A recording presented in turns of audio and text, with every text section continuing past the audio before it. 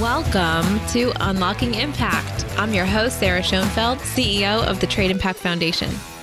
In this podcast, we explore issues at the intersection of the global economy, sustainability, and human rights. Today, we hear the terms carbon footprint, carbon zero, carbon neutrality. We hear these terms used endlessly by companies, universities, and even countries. Some of the world's most notable names are claiming carbon neutrality in the next 10 to 20 years. Think about Apple, Google, Amazon, GM. But what do these terms really mean, and how can we validate these claims? In today's episode, I'm going to first break down the term carbon footprint and then cover the meaning of carbon neutrality. These terms can often be deceiving, and there's growing instances of misleading information, misleading statements with regards to the use of carbon zero or other claims in advertising. So first of all, what is a carbon footprint? Let's take a step back to remember that practically everything we do produces carbon and therefore contributes to our carbon footprint. A carbon footprint is defined as the amount of carbon dioxide and other heat-producing gases, such as methane and nitrous oxide, that is emitted into the Earth's atmosphere due to human activities. Such activities can include manufacturing products, using transportation, using energy to power things like electricity, heat, among so many other activities. This is what's increasing our carbon footprint.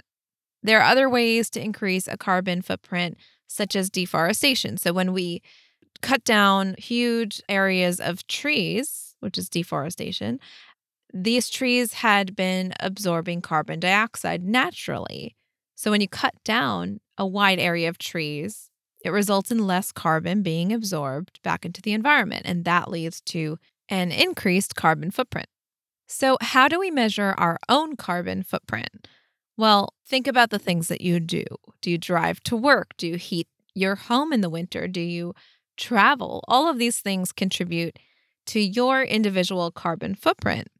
In today's world, it's nearly impossible, if not totally impossible, to live without emitting carbon into the atmosphere. We put a link in the episode description to a calculator put out by the U.S. government where you can try to calculate your carbon footprint, and you can calculate some of it. But, beyond your personal activities, our personal activities, if we want to understand our carbon footprint that we're leaving behind on the earth, we have to consider the more indirect footprint, which includes our purchasing decisions.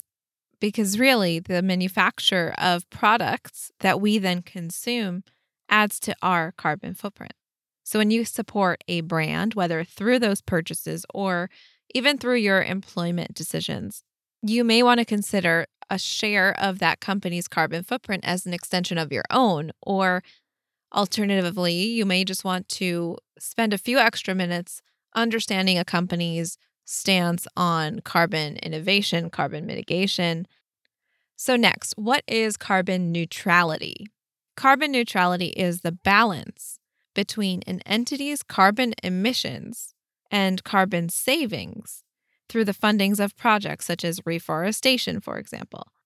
Companies are often looking to become carbon neutral by purchasing carbon offsets or actions that are intended to compensate for the emission of carbon dioxide into the atmosphere. So carbon offsets can be a powerful tool in promoting practices that do reduce the collective carbon footprint.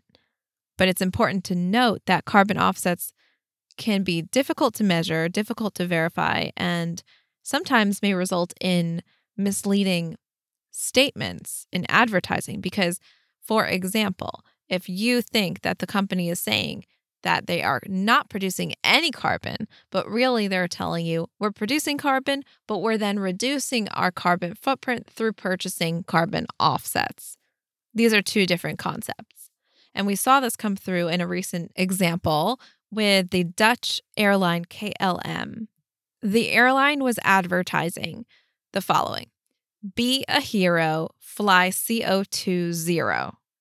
It no longer says that on the website. So the Dutch Advertising Code Committee ruled that the tagline, "Be a hero, fly CO2 zero," was an absolute claim and it required proof. And therefore they took it down. So what was really happening was the company, the airline, was purchasing offsets. They were buying reforestation credits in Panama in order to offer customers the option to fly, as they call it, fly CO2 zero. But really, again, it's not that you're flying using green energy, totally clean energy. That's not the case. Instead, your flight certainly emits carbon dioxide into the atmosphere, but then the company is purchasing those offsets, which resulted in less trees being cut down or new trees being planted. So, all that said, claims of carbon neutrality may still be very meaningful. So, the goal of carbon neutrality is really an interim goal, and it serves an important step in the long road ahead to zero carbon at scale. So, totally zero carbon means there's no carbon being emitted from the get-go, from the beginning. So, getting to the point where zero carbon is a possibility at scale, meaning all over the world, we can produce goods, we can consume goods, we can travel, we can heat our homes, all these things without producing any carbon, that is a long way off. But in order to get there, we need to continue to take these interim steps and drive that progress. So that's why carbon neutrality is still very important. And the demand for carbon neutral products and brands and other solutions is driving unprecedented research and innovation towards real zero carbon solutions.